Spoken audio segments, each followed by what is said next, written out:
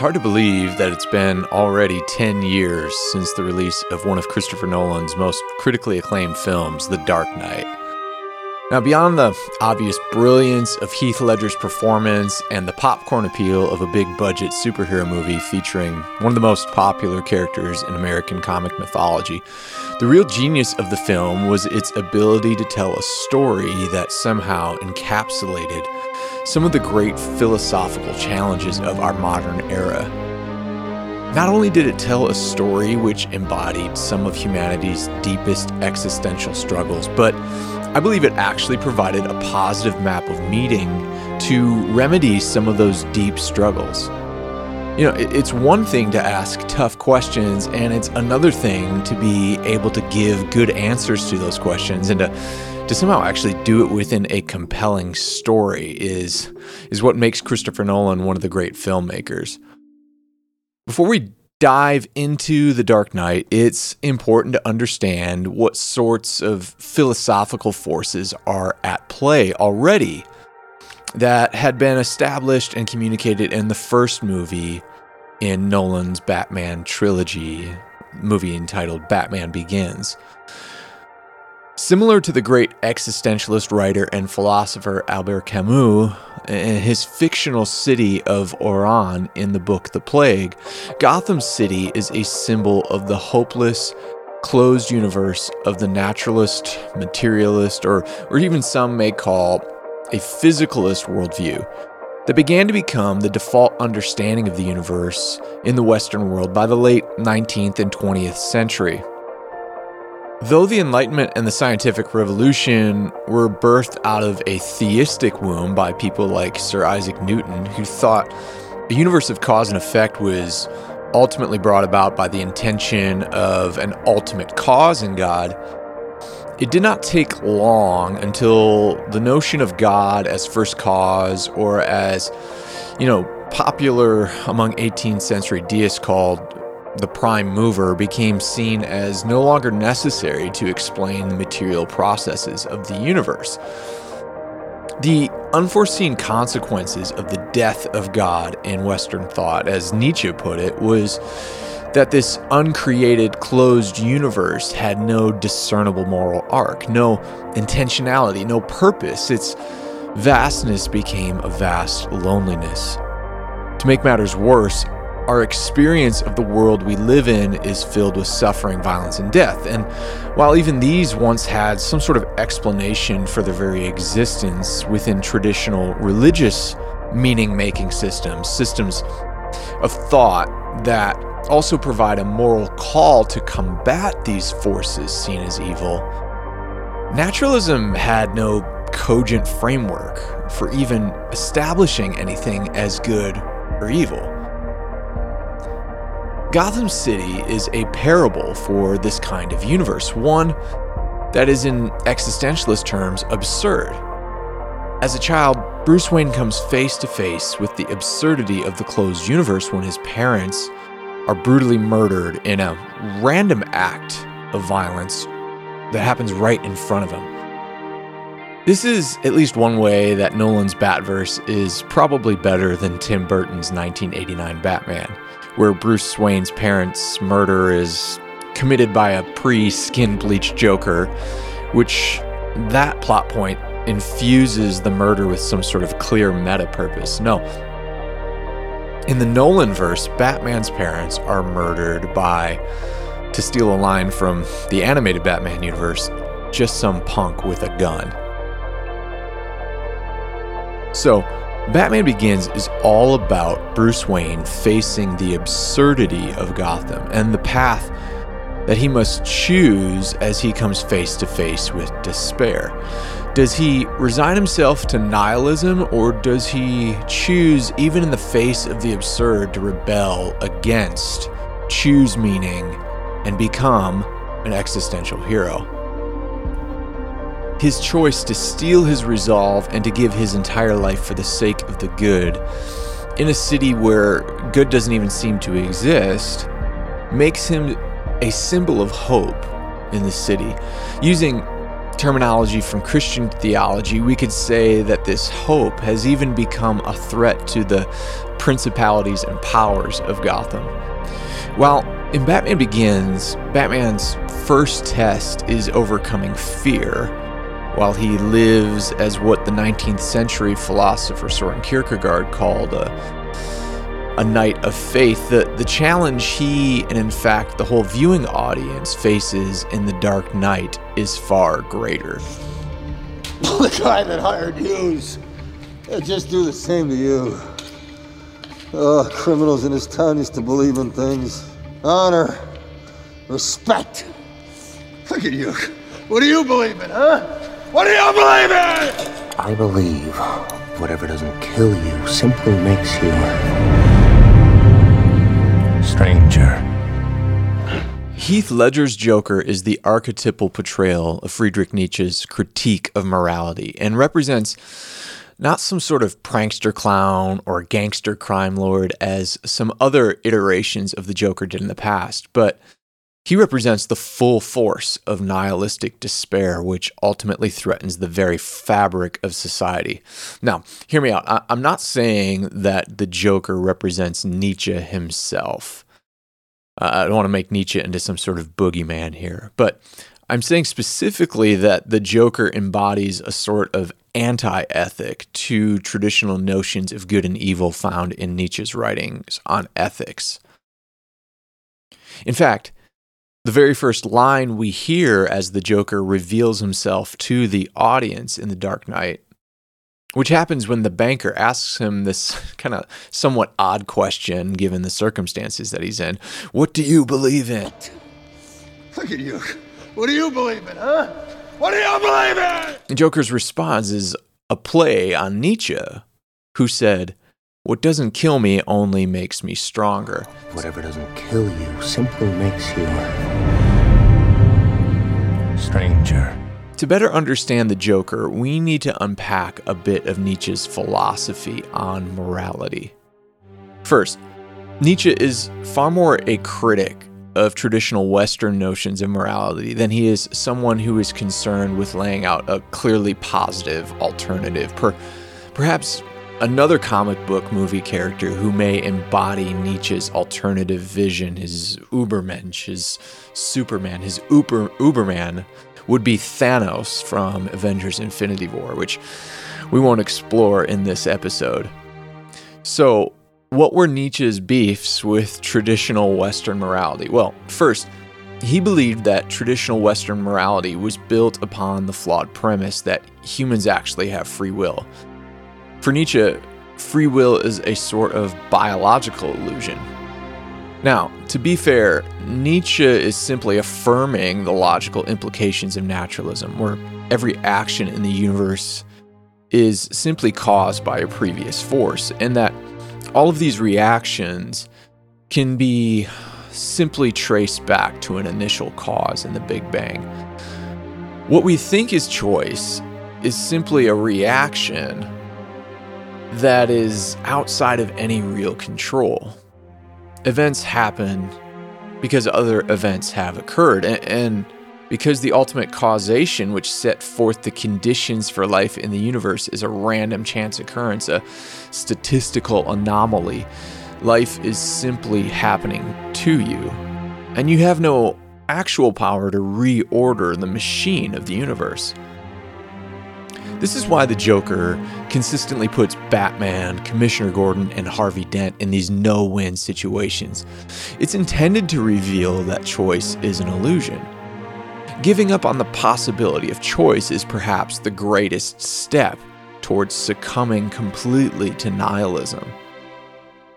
While Gotham was once in what Soren Kierkegaard called inauthentic despair, that is, despair born out of ignorance to both the reality of their situation and the possibility of hope, Batman, and now Harvey Dent, who Joker says is just the beginning to the mobsters in the kitchen. Look, listen. I know why you choose to have your little group therapy sessions in broad daylight. I know why you're afraid to go out at night. The Batman. See, Batman has shown Gotham your true colors, unfortunately. Dent, he's just the beginning. has brought an awareness of the possibility of hope, and there's no going back now to a state of ignorance. So Joker's best strategy is to try and lead Gotham to rejecting hope and to what Kierkegaard considered a sickness worse than death.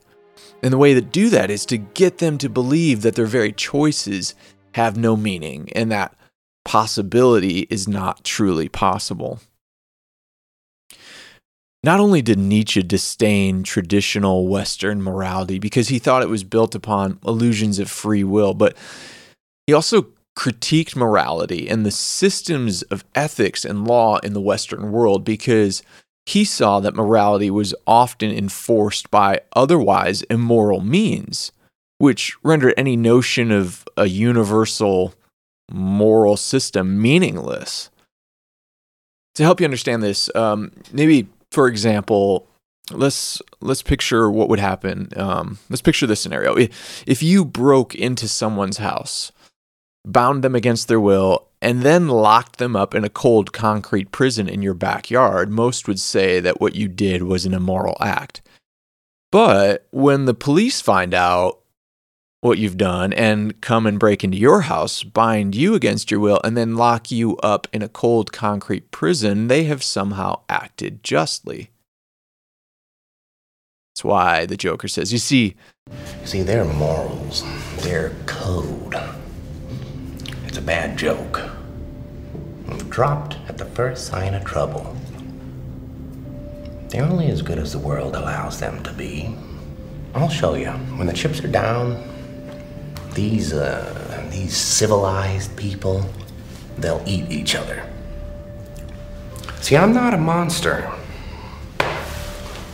I'm just ahead of the curve. Similarly, the Joker picks away at Batman's sense of ethical superiority and his entire notion of what he believes is good and evil by calling into question the practice of stopping violence by using violence and the absurdity of Batman's one rule. How does Batman having one rule, which is to not kill, give him ethical superiority?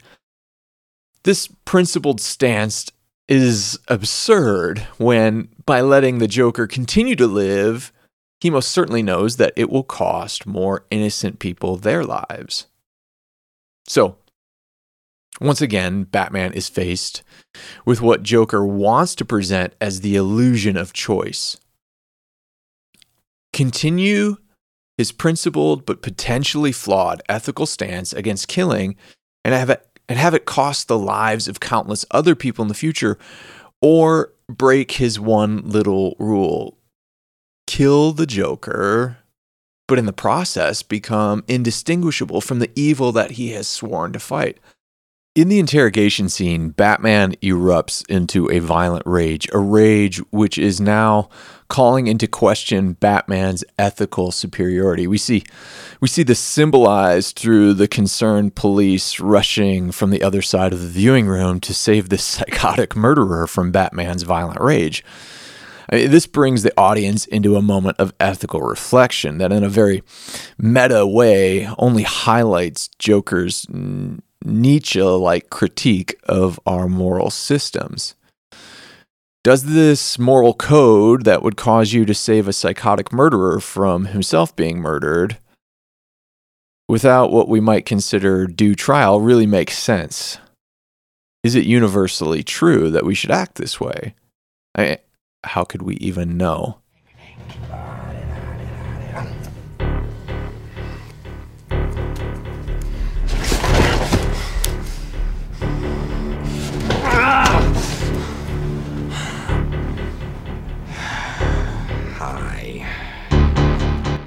Batman is not the only existential hero in The Dark Knight. There is a second hero who Joker has also set his sights on as a symbol of hope to extinguish. That's Harvey Dent. Throughout the first two acts, Dent believes in the capacity not only of one's free will to choose good in a world of chaos, but he also believes in the ability of individuals to actually change the systems which has led to so much of its corruption. Joker's force of despair is by no mere coincidence directed specifically at Harvey Dent's faith in these two ideas. Do I really look like a guy with a plan? You know what I am? I'm a dog chasing cars. I wouldn't know what to do with one if I caught it. You know, I just do things. The mob has plans. The cops have plans. Gordon's got plans. You know, they're schemers. Schemers trying to control their little worlds. I'm not a schemer. I try to show the schemers how pathetic their attempts to control things really are. In their own hands. I just did what I do best. I took your little plan and I turned it on itself. Look what I did to this city with a few drums of gas and a couple of bullets. You know what I noticed? Nobody panics when things go according to plan. Even if the plan is horrifying. If tomorrow I tell the press that like a gangbanger will get shot, or a truckload of soldiers will be blowing up, nobody panics. Because it's all part of the plan. But when I say that one little old mare will die, well, then everyone loses their minds. Introduce a little anarchy. Upset the established order, and everything becomes chaos. I'm an agent of chaos. Oh, and you know the thing about chaos? It's fear.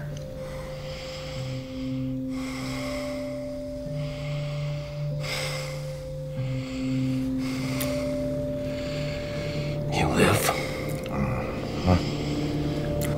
You die. Now we're talking.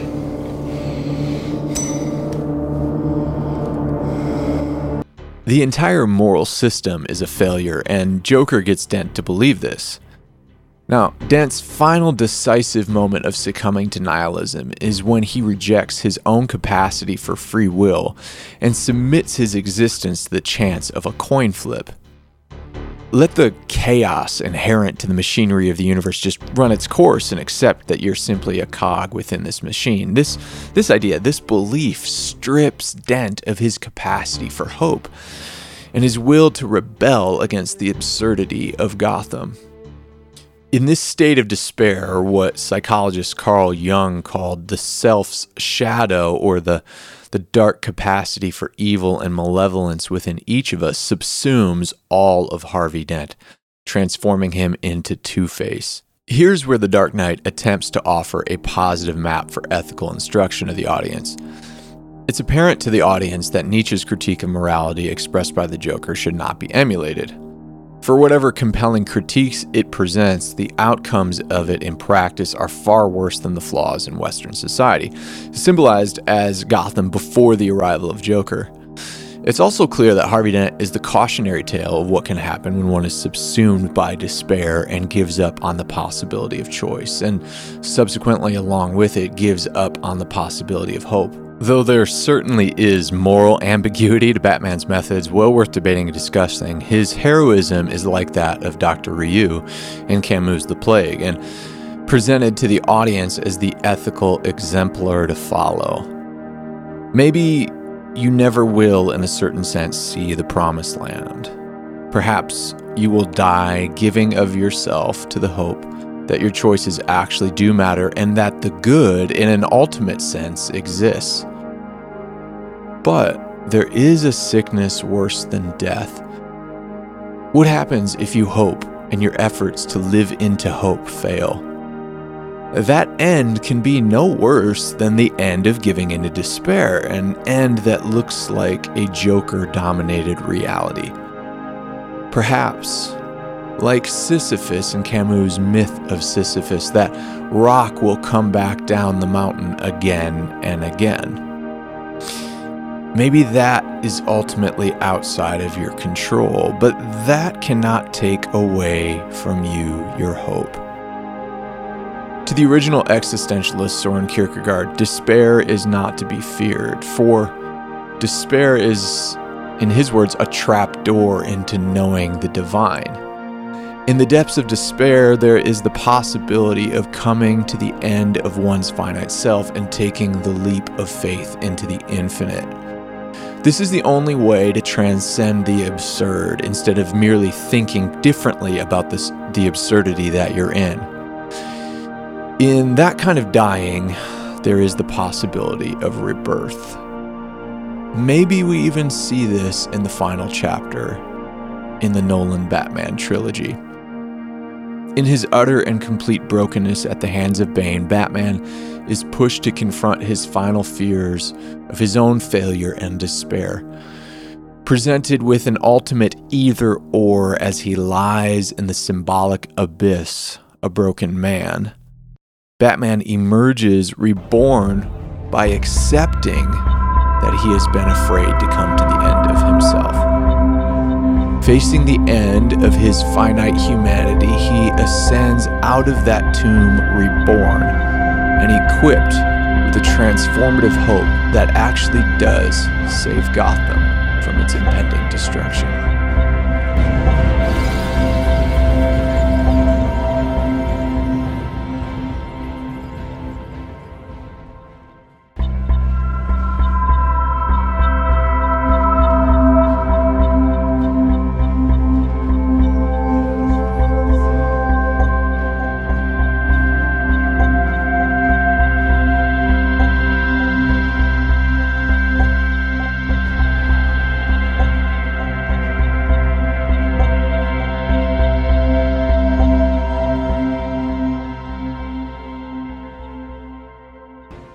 I want to thank you for listening in or watching on YouTube today and encourage you to subscribe to this podcast, to subscribe to this YouTube channel where we're having deep talks, discussions about theology, philosophy, exploring meaning making in a nuanced, non-combative way that I hope is encouraging to you and helps you make sense of your experiences of reality, God, faith, and philosophy. If these talks are helping you in any way, the videos, the audio podcasts, I'd love to have you leave a comment, leave a rating, give us some feedback, let's engage in some discussion together. Thanks again for listening in. We'll talk again soon.